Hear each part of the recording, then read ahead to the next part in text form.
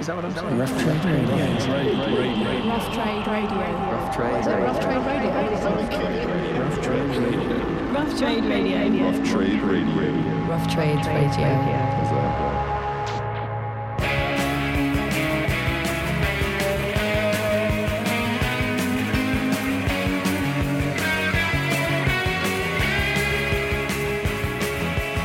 Hello and welcome back to the Rough Trade podcast. This week, following the recent publication of his brand new book, Crossroads, radio broadcaster, musician and writer Mark Radcliffe chats to me about his own personal crunch point and how it inspired him to think about turning points throughout music history. It is such a fascinating read. It's also a really funny read. So stay tuned for that coming up very, very shortly. Rob is also back and isn't so much rounding up as highlighting a fantastic reissue this week. George is also back from holiday, yay, with lots of news from NYC. Really glad to have him back. Plus, we have the usual little roundup of some new releases. So lots to look forward to. First up, though, and I'm going to go to an upcoming Rough Trade exclusive, this time from American rockers Turnover, who released their fourth album altogether this November. The new record demonstrates the band's mix of personalities, and although the album was written while the trio were living on opposite coasts, it actually makes for a super collaborative piece, really, really representative of the relationship a band can build over the years. So that's really lovely. You can pre-order altogether on Rough Trade exclusive purple and yellow splatter vinyl. And check this track out from it. This is Much After Feeling.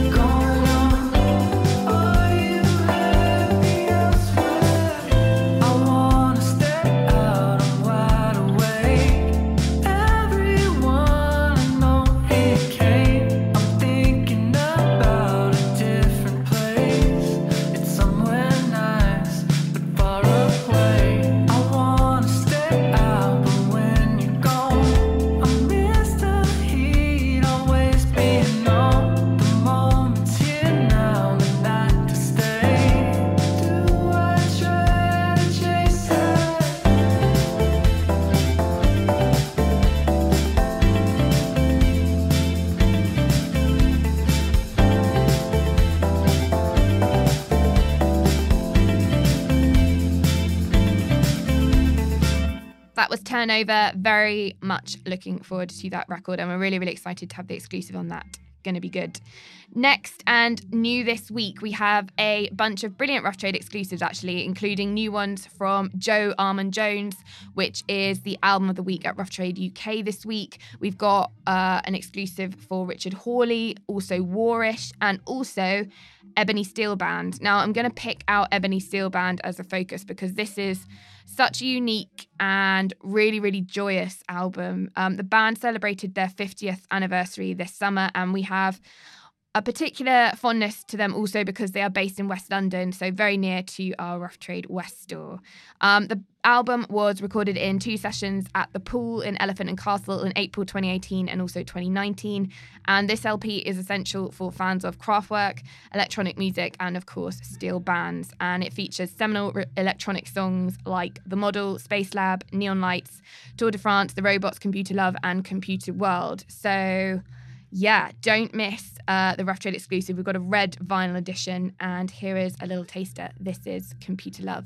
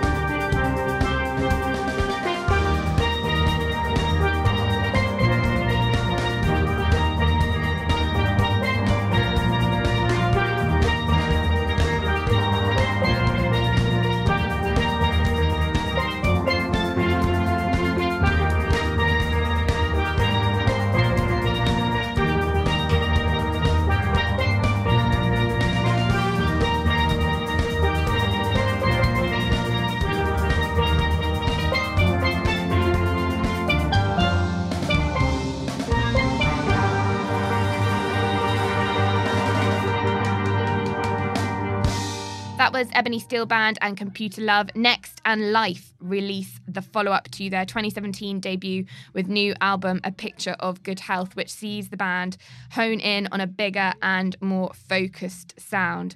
I flipping love this record. I haven't discovered Life until now. I've only found Life now. There we go. But yeah, I didn't really know their debut record, and I came across this maybe a couple of weeks ago, the new one, and I was like, whoa, this is totally up my street. But yeah, if you're a fan of Squid, Yak, Sports Team, Egyptian Blue, Parquet Courts, then this will totally be for you. What more to say? I'm just going to let you listen to it. This is the last single that was released, I think, before they released the record. But I think it is a great intro to the album, at least for me anyway. So yeah, enjoy. This is Life and Bum Hour.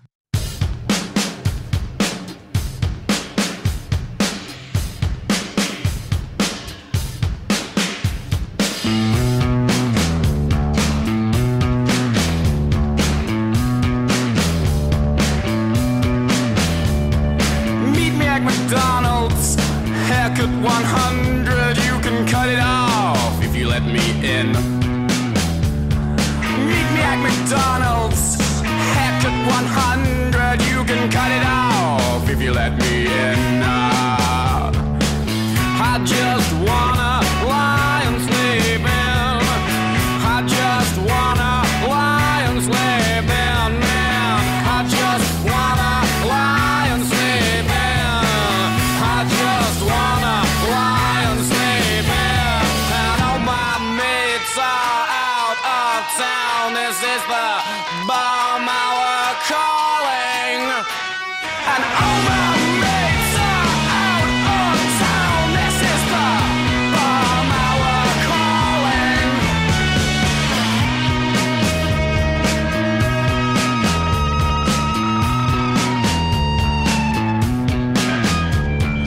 Meet me in the bathroom in 2002. I would sniff it up just to get through. I'd bump and I'd come in the voice of you in 2002. I just wanna lie and sleep in. I just wanna lie and sleep in, man. I just wanna lie and sleep in. I just wanna lie and sleep in. And all my mates are out of town. This is the bum hour calling. And all my mates are out of town. This is the bum hour calling.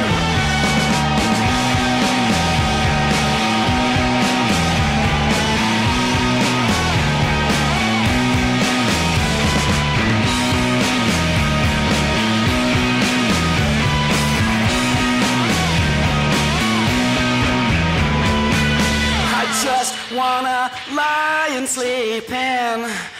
I just wanna lie and sleep in, man. I just wanna lie and sleep in. I just wanna lie and sleep in. And all my mates are out of town. This is the bum hour calling. And all my mates are out of town. This is the bum hour calling. And all my mates are out of town. This is the bum hour calling.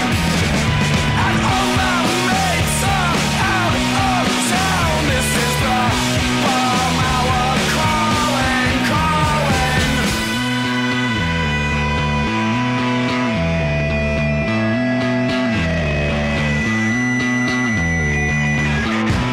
That was Life, and don't miss the orange vinyl edition of that. And they are also doing the rounds at Rough Trade UK stores this week.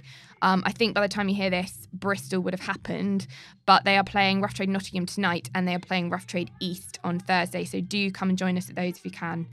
Promising to be really, really exciting. I'm definitely going to be there, that's for sure. Next up, and a Rough Trade exclusive for the US, also available at Rough Trade UK, Vivian Girls return after a hiatus with new album Memory, an album filled with personal reflections on toxic relationships, the false promise of new love, mental health struggles, and finding ways to accept oneself amidst it all. The band have known each other since they were teenagers, so really, really nice to see them making music together again. I think they went on hiatus. I think it was about 5 years, so pretty long if you're a fan. So really lovely to see them back together again and to give us a Rough Trade exclusive, no less. And we have it on maroon and light blue vinyl, I think limited to about 200 copies. Yeah, so do grab one of those if you're keen, because 200 will not stick around for long. And yeah, here is one from it. This is Vivian Girls and Lonely Girl.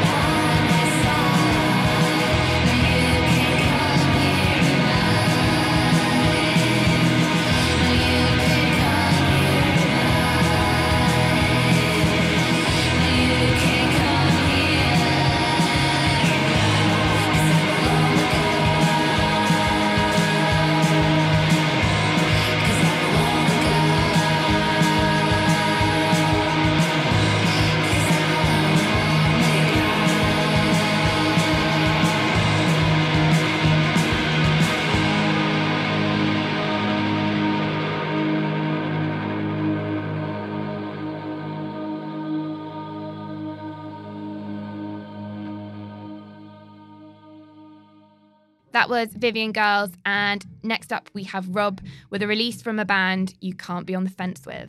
Hello, I'm Rob, and I want to sort of dial it back a bit. Let's not just throw in a load of roundup of those reissues. Let's take a look and let's focus on one truly remarkable reissue that's come out this week. And this is a bit of a personal thing for me, because this, in your narrator's opinion, is a release from one of the greatest, if not the greatest band of all time. We're talking about The Replacements. Do not at me. We're talking about Minnesota's favorite sons. This is a band you can't just be on the fence with. You can't be, I don't mind them. If you're into them, you love them. They're that kind of band. The Mats, if you don't like them, I kind of pity you in a way. Dead Man's Pop arrives 27th of September from our friends at Rhino in collaboration with Sire. It's less a kind of reissue, if we're going to be pedantic about it, and more a reappraisal of the band's sixth album proper, but their third album on on major label Sire. It's their first proper box set, an alternative version of their quite disappointing sixth album, Don't Tell a Soul, which they say on the box, this is Don't Tell a Soul as originally intended. This is the Don't Tell a Soul that the band want you to hear. Don't Tell a Soul was their third major label record with Warner's Sire Records, who signed Paul Westerberg's band of self-destructive misfits on the success of the bona fide masterpiece Let It Be, the best Let It Be. After putting out Tim and Pleased to Meet Me, which despite them sharing some of Paul and the band's finest moments, didn't really do that major label business that the big dogs are after. And in an attempt to make the long-awaited jump from college radio staples to national radio standards, they took to the studio with Matt Wallace, who's a real pop rock producer, a man who could really lay on that 1988 radio rock sheen. But what they came out with was a record which, decent enough songs, it wasn't the Replacements. On this box set, there's some famous sessions with Tom Waits. And Tom Waits describes the band best when he says that they're like a three-legged dog. And that's what makes people love the Replacements so much, is there's no sheen to them, there's no shine, there's no BS with them. They are what they are. And you could see them live and you could be watching the greatest band and then the wheels could suddenly fall off. And it's that unpredictability, that dancing on the line, which makes that band so special. Dead Man's Pop comes as a nice big LP box set, which has one LP and then 4 CDs. And the main component really of the record is Don't Tell a Soul Redux, which is the previously unreleased Matt Wallace mix, which takes away what made Don't Tell a Soul quite unpalatable. It was a very, very glossy record. And with that, the Replacements aren't a fine dining experience. They're home cooking. They're nourishing for the soul sort of stuff. And that sort of rawness is what you want. You don't want smears on your plate. They're a band that always played to their strengths when they were stripped back, when it was more personal, where you could actually find out the heart of this band, where you could really hear this band could actually go pretty heavy and really rip. And with these unreleased mixes, you can really actually get the sense of what it's like to be in the band, with the band in the studio, drinking, all the mayhem that's going on. And I think that's why people love them. They're the sort of band where you want to be their best mates. The rest of this release includes some alternative mixes, which they recorded in Bearsville Studio. Some really, really wonderful intimate versions of I'll Be You, Aching to Be, Portland, which is still a mwah tune. And you really do get a bit more of a sense of what the Replacements really are like. There's those much fabled sessions with Tom Waits, which I imagine was an incredible night, a very, very boozy night, kindred spirits, those lot. And also probably the real meat and potatoes of what make this band so good is there's a 2-disc live record, which was recorded at the University of Wisconsin-Milwaukee in 1989. Apparently at this point in their career, with the catalogue that they had and the sharpness that they were at, apparently this is almost peak Replacements. So there's some incredible versions. We've got Alex Chilton, which there has been a preview track of that, which of course rips. I Will Dare, Another Girl, Another Planet. So we've got some of the covers in there. And also something that I'm really interested to hear is Replacements cover of Goodbye to Jane by Slade. A band that, again, kindred spirits and a big influence on Paul and the gang. I could go on about this band forever, but I'm going to leave you with a little taster of this box set. Also, if you do want to know more, Bob Mayer has done the sleeve notes from this, and he also did Trouble Boys, which is the biography for Replacements, and it is a wonderful piece of debauchery. Some of the best rock and roll writing I've ever heard. Some of the stories are absolutely wild. Anyway, I'm going to leave you with Talent Show, which is, again, is this alternative mix, Matt Wallace mix. And it's a story of this band as entering into the great big world of major labels as a talent show. And, you know, they know that they're a band almost ready to fall to bits at every point, but here they go. This is Talent Show.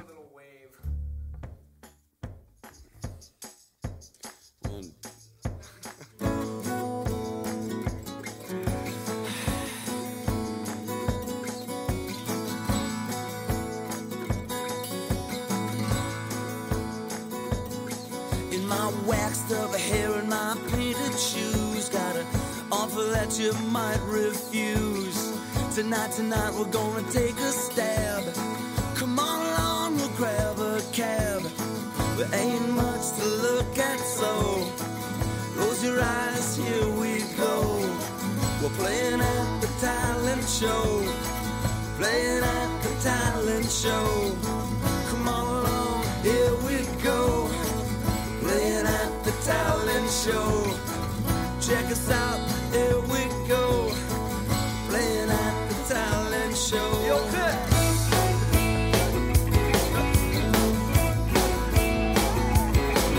Well, we got our guitars and we got our fun picks, and we go on after some lip sync chicks. We're feeling good from the pills we took. Oh, baby, don't give us that love. There ain't much to look at, so close your eyes, here we go. Playing at the talent show. Playing at the talent show. Come along, here we go. Playing at the talent show. Hop right, here we go. Playing at the talent show.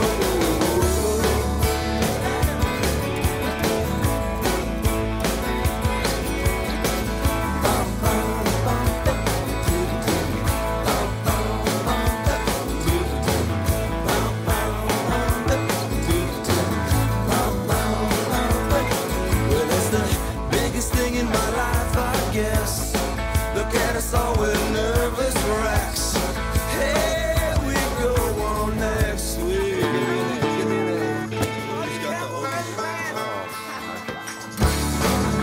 Talent show. Talent show. Playing at the talent show. Playing at the talent show. Wish us luck if you can't go. Playing at the talent show. An empty seat in the front row. We might as well win this time. You never know.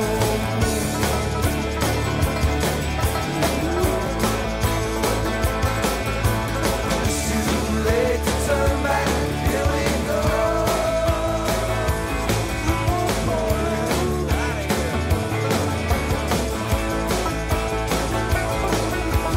It's too late to turn back. Here we go.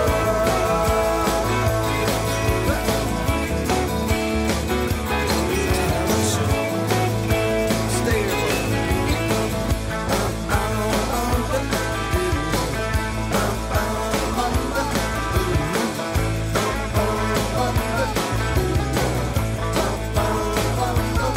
Hey, Sullivan.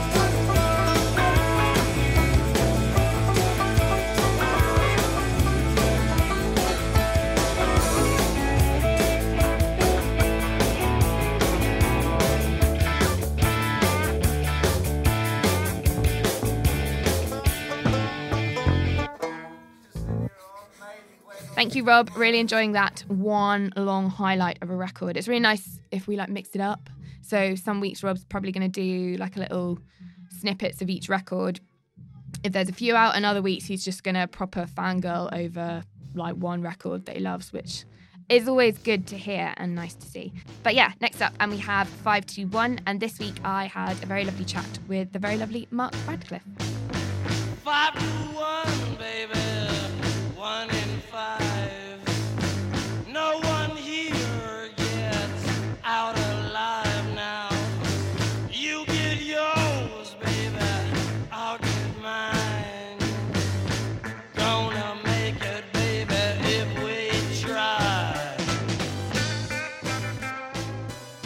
Mark, welcome to the Rough Trade podcast. Thank you very much. Congratulations on the publication of your book, Crossroads. I think it's out into the world in a couple of days' time. Yeah, on Thursday, I think. At the time of recording. At the time of recording, indeed. Yes. The book is tagged In Search of the Moments That Changed Music, but it is also tied in very closely and inspired by the moments that changed your life. Yeah. When you reached your own personal crossroads. Yeah. You just turned 60. Your father had very sadly passed away, and then you were diagnosed with cancer of the mouth and throat. A hugely eventful and I imagine extremely difficult time. But it was actually a trip to the US with some friends and visiting the iconic Mississippi Junction where Robert Johnson, of course, met with the devil that gave you the actual idea for this book. I wondered if you could tell me a little bit about how the idea for this book unfurled when you returned from that trip. Yeah, I mean, it was, it's an amazingly atmospheric place, Clarksdale in Mississippi, which I went to. I went with two old friends from university. We were going to Nashville and Memphis, but someone said, you should take the Natchez Trace Parkway, which is this road through the forests that goes into Alabama and other places between the two. And that way you go past Tupelo, which is where Elvis's birth shack is still there on the same place, which is quite a cool place. And someone else said, I think Clarksdale, Mississippi is quite interesting. We went there and it blew me away. It was like a film set of a small American town. It was amazing. And on the junction outside of it, as you said, on the intersections of Highway 61, as in Revisited, Bob Dylan, Highway 61 and 49, this is where Robert Johnson met the devil.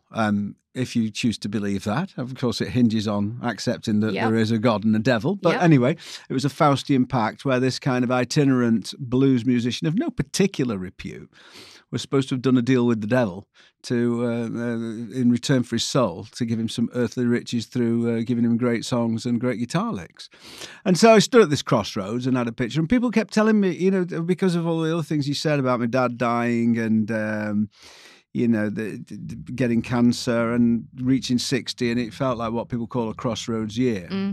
And so when I started thinking about writing something, and I'd done a program about Dr. Feelgood as well, and Charles Shaw Murray, the veteran journalist, had said they stand at an interesting place on a crossroads in British music, where a lot of things feed in and a lot of interesting different things feed out. So the concept of the crossroads just sort of hung about with me, really, when I started doing this. And when I started writing it, it became clear that you could interpret crossroads different ways. There are physical crossroads, like with Robert Johnson. Yeah. But also there are crossroads on a personal level for someone where, something changed in their lives that made them go in a different direction. Or there are musical crossroads where something happens often by chance that just sends music off in a different direction. Yeah. Or there are crossroads in society, like, I talk about the rise of Bob Marley and reggae, and when the Empire Windrush docked and the first Caribbean immigrants came, that's a crossroads. So, I sort of loosely interpret crossroads in different ways. But the further I went along with it, the more sometimes you start off with a grand plan, and it sort of dissipates and dilutes, and this seemed to get stronger, really. So the point that when we get to more or less the end, it finishes with Jimi Hendrix playing the Star Spangled Banner on stage at Woodstock, which did seem to be right at the end of the 60s, another sort of musical crossroads, really, with America in Vietnam and him playing this distorted and wildly discordant version of the national anthem, and that seemed a crossroads moment as well. It is, as you've highlighted there, it's incredibly diverse, the book, and I love how you've set it out, and it kind of darts all over musical history. I think in one chapter you go from Genesis to Girls Aloud in about a paragraph. You're right, that's a concept album thing. I was quite surprised. I hadn't been aware that Girls Aloud had made a concept album about being a young woman living in London. Yeah, and you remind me also of the Sarah album, Christopher Lee. Yeah. That really cracked me up when I read that. But how did you begin to kind of structure the book? Were there some really standout moments that you thought, right, I have to include that because I remember that and that was huge? And kind of intermixed, I suppose, with some that you researched and discovered for yourself? Exactly that, really. I mean, so I started off obviously writing about Robert Johnson because I'd been at the crossroads and that was where it began. Yeah. And I also had a meeting. I speculate that perhaps I met the devil when I was in Memphis, So you've got to you'll have to read it to find that bit out. But the and so that bit, and then the second bit I wrote was about Black Sabbath, which was so I grew up listening to white rock bands really, and how an accident on a machine lathe cut the top of Tony Iommi's fingers off. I mean, he couldn't hold the strings down, so he had to detune the guitar, which gave it this really low kind of growling sound, which Ozzy Osbourne described as like the gates of hell opening. And so they sort of invent heavy metal accidentally in a way. So some of those I did know, but I also my taste in music is incredibly wide. I've just made an album with my electronic duo called Oon, and I love electronic music, and people are quite surprised that someone who presents a folk show on Radio 2 is doing electronic music. But I mean, I've just never really put my own music into genres. If I like it, I like it. And I like a range of things. And I wanted the book to be like that as well. And I always think with like the radio shows I do, with the books that I write, I always want them to be welcoming, So I don't want people to look through and it all be Can or Stockhausen or things. I like people to look through and think, oh, Gloria Gaynor, I Will Survive, or Donna Summer, I Feel Love. I want it to be. I mean, I've got great respect for people who make quality pop music, and I want it to be as varied as possible. But also, there had to be a crossroads moment in each one, so that even though I'd love to have put ABBA in there or something, then I couldn't find a way to get them into the concept. It is so diverse, though, and I really love that chapter talking of pop music. The one, It's Got to Be Perfect, where you talk about the idea of the perfect pop group. It's so funny to read, but it's also, you read it and you're like, oh God, that's so true. I mean, I won't give away your winner of the perfect pop group, but let's mention some of the criteria. So it's 4 members, I think a dress code where it's personally interpreted by each member, a narcissistic frontman, the list goes on. Yeah. There's got to be 4. Yes. There's got to be 4. It's got to be the singer in the middle at the front, the drummer at the back. That's it, the formation. Obviously, it doesn't work for grime or electro, this. No. And then a bass player on one side and a guitarist on the other. And so that rules out the Rolling Stones. Yeah. And I also rule out the Beatles because the bass player's got to be the quiet one, like in The Who. And so George had to be the bass player in the Beatles for them to be the perfect group. But I think that thing about style is right, really. I think when I think about my favourite bands and artists, you always slightly distrust bands who wearing matching shirts, or you used to, although I used to love the Monkees and Yes, things. you mentioned the Monkees. It's always that idea that they look like a gang who belong together, but it's not a uniform. Yeah. And I think there is something in that, for sure. All the best bands have that. Did you start to think about the perfect pop group and your ideas for it when you're writing this, or had you already had these beliefs for a number of years? No, I think it came about, but there are certain things that I think are sort of design classic, really, and that, if you've got 5 members of a band, you're going to have 2 on one side and 1 on the other, and it's like, how do you get that to look right? Yeah. Or you've got a lead singer who plays keyboards. You can't have keyboards in the middle of the stage. It's just wrong. Some of these things are just wrong. Damon Albarn. Well, Damon Albarn, yeah, but quite a lot of the time he doesn't have them there, does he? Now No. He shifts them to one side because I think he realises that it's problematic, really. And so, I do. I mean, even things like, I'm a drummer, and so I've never liked having, I never liked seeing a drum kit with 2 tom-toms mounted on the bass drum. That looks wrong to me. It's like, there's a drum there and there's a cymbal there. That's just the way it is. Yeah. Have the other ones around the side if you must have more. But, so I sort of, I like the idea of there is a perfect template for things. Yeah. We won't give away who the perfect pop group You'll are. have to read that. I was intrigued, I've got to say. What was the most surprising thing you discovered when you were kind of researching and writing this book? Was it maybe something in relation to music, or maybe even about your own personal journey? Well, I suppose the most surprising thing for me was that I was able to get it done, really, because there were times when I was ill from the cancer and I just couldn't write. I couldn't read, it felt so ill that you just couldn't concentrate on anything for long enough. And so when I look at it now, and we sit in your little lavishly appointed cell here at the back of Rough Trade East, and there are piles of my books all the way around where we're going to have to sign some of these, I think, or maybe all of these. And so I do feel an enormous sense of pride that I got it done. But I think the other thing is that I was surprised by how the music is very disparate, but the people who made it were sort of united by that pioneering spirit, really. It was funny how many times the Brian Eno quote, "Honour thy mistake as a hidden intention." It was funny how many times that came up in relation to the Beatles or in relation to Giorgio Moroder making Donna Summer records. All these people who'd had the kind of bravery or arrogance or self-centeredness to follow something that was like not what they expected it to be when they started out on it. Do you know what I mean? That it just something happened and they thought, hang on a minute. It's almost like a eureka moment. Yeah. So all these different kinds of music, that everybody seemed to have a moment where it just all coalesced and condensed into this point, which, quite often influenced the generations of pop music to come. And speaking of your moment, not to sound cheesy in any way, but do you feel that writing this book was very cathartic for you? Yeah, I suppose it was.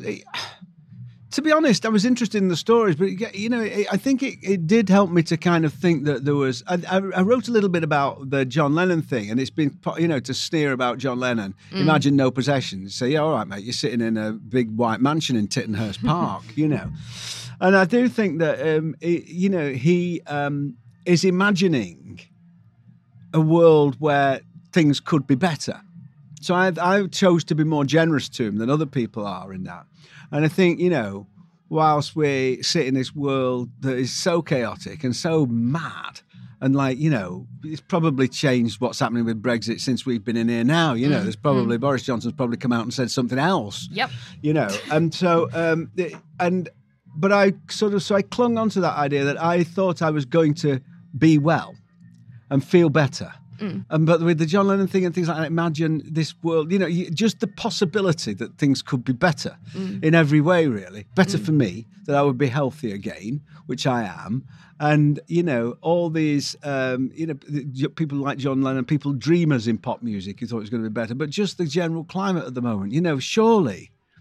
I mean, you're much younger than me, and surely you must hope that there's a time that's better than this. Oh, 100%. That where politics is kind of ironed out and we know what we're doing.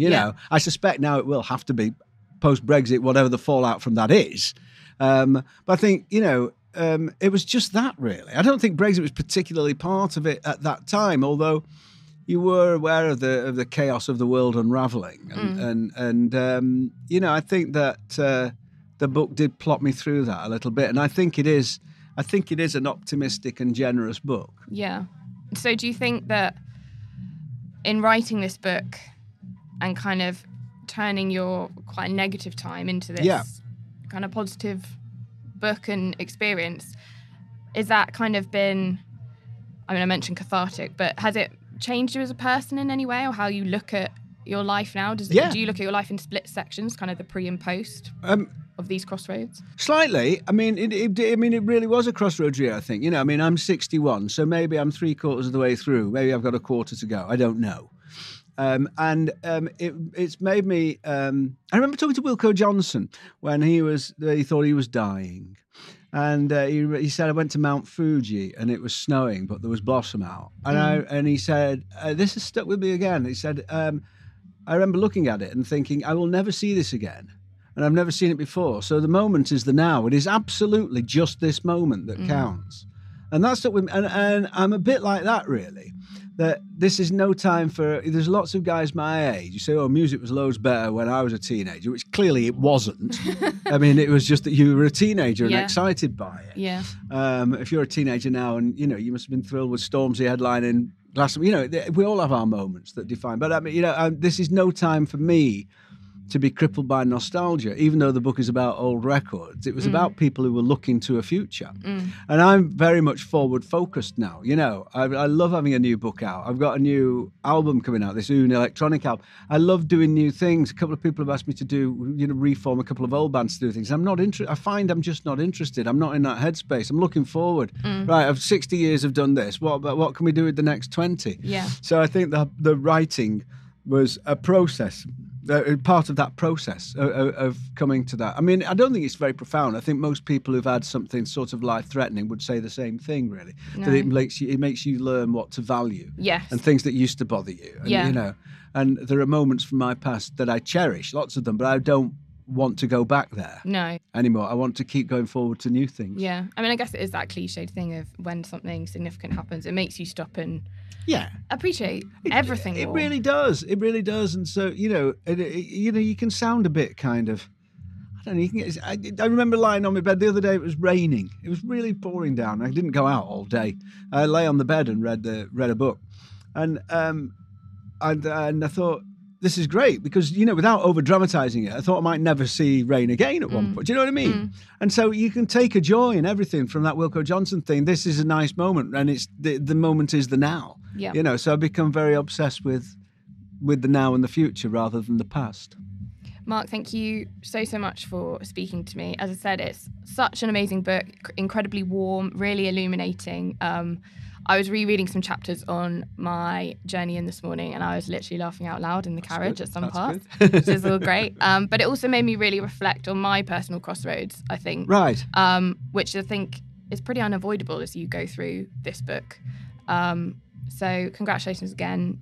Oh, thanks. It's brilliant. All the best with it. And could you pick a song that we could play you out with that maybe has some relation to the book, ideally? Well, yes, yeah.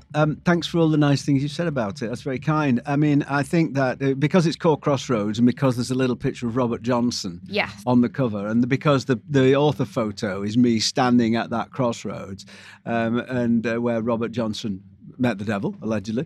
I think that, you know, we had the original recording of Robert Johnson and Me and the Devil Blues. That sets the whole thing up nicely. Mark, thank you so much.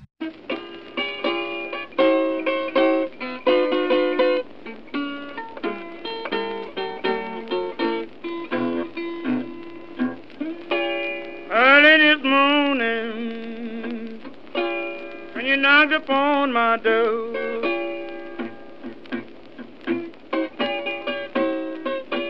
early this morning, ooh, when you knocked upon my door,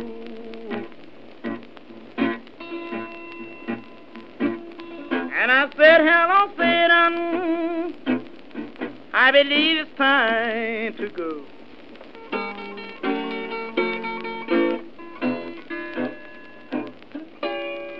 The devil was walking side by side.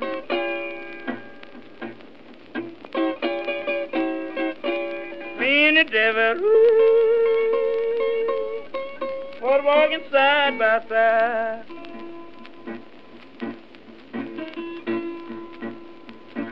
And I'm going to beat my woman until I get satisfied.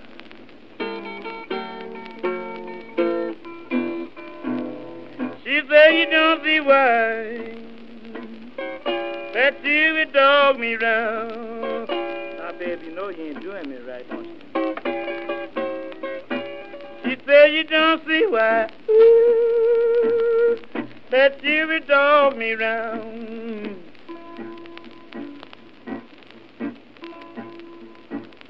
It must be that old evil spirit so deep down in the ground.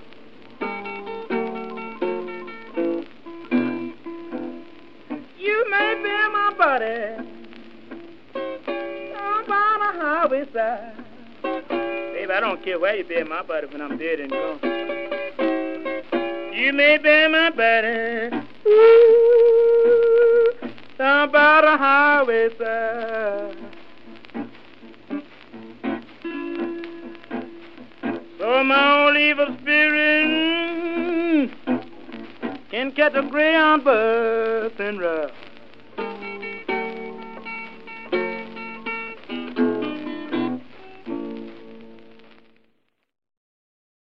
The person you have dialed can't take your call now. At the tone, please record your message. When you have finished recording, simply hang up or press the pound key for further options. Hey guys, where you been? All right, you were in England. Yeah, I was gone. Right. I went on vacation. So that's why I haven't heard from George the last couple of weeks. I was getting a much needed vacation, returning fully energized, refreshed. That ought to last me about 2 hours into my first shift, and then back to stress because there's so much going on here at Rough Trade NYC. That's why I'm calling you. Let's break it down. Okay, first and foremost, for those of you counting your dollars and cents, we have the Cheap Thrills sale. We have selected about 30 different records that some of them you may know and love already, but a lot of them we think are cool, kind of deep cuts that you need to add to your collection, and they're all for less than $15. In fact, most of them are like $12.99, some $10.99s in there. We're talking artists like Os Mutantes, Bo Diddley, Joe Baton, Bikini Kill, the Delphonics, Roland Kirk, Lee Morgan, a lot of good jazz in there, a lot of good world. Definitely check out our Cheap Thrills sale. There's the homepage, there'll be a link. You go check it out, you buy stuff. What else is going on? Well, we have, the pre-order of the week. I got to select my pre-order of the week. It's been a while.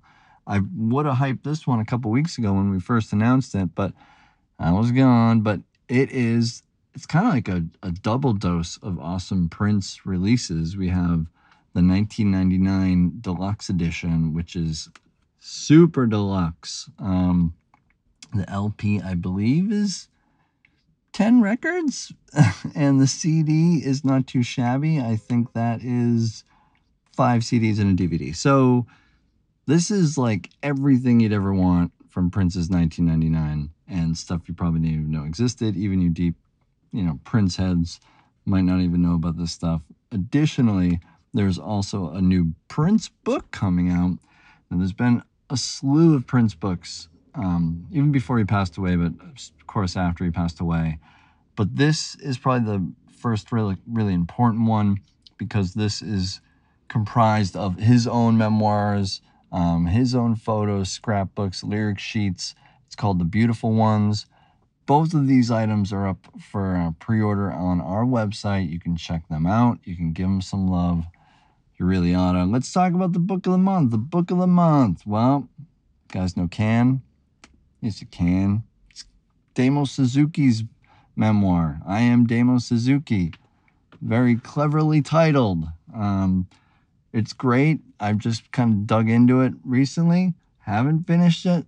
Don't worry, no spoilers. He joins a band named Can. You might know about that. Anyways, fascinating story and definitely worth the read. Lastly, I think I'm just going to talk about, we had Ride signing copies of their new album. What is this? This is A Scary Place. This is Not a Safe Place. I'm forgetting the name of the album. It's a great album, though. As a shoegaze diehard, I was very excited to see this return to form on this one. They came by the store and sold some, they signed. I sold them. They signed them, their record, and I think why not play it out with some track from their new album. This is a song called Clouds of St. Marie off of the Ride album. This is Not a Safe Place. Much like Brooklyn. Get me out of here, guys. All right, see you next week. Bye.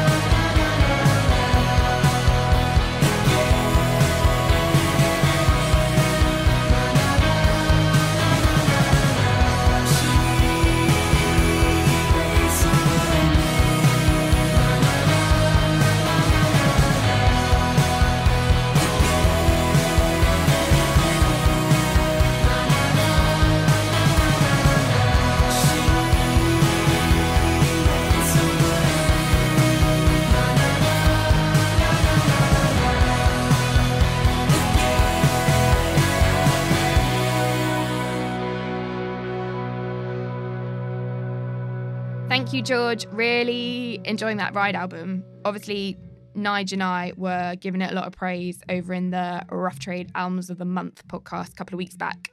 But still really, really enjoying it. Not that 2 weeks, you get bored of it, but it's great. It really is great. But we have reached the end of the show, and this week I'm going to dive back into the Rough Trade Essentials.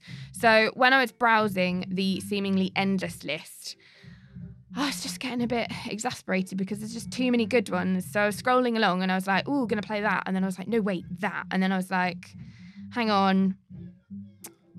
There's just too many here. Maybe I should do something else. But then Parallel Lines popped up and it rang a bell with me because we are just about to, well, we're not about to release it, but Debbie Harry's memoir is on pre-order. I think it's coming out next week on the 1st of October.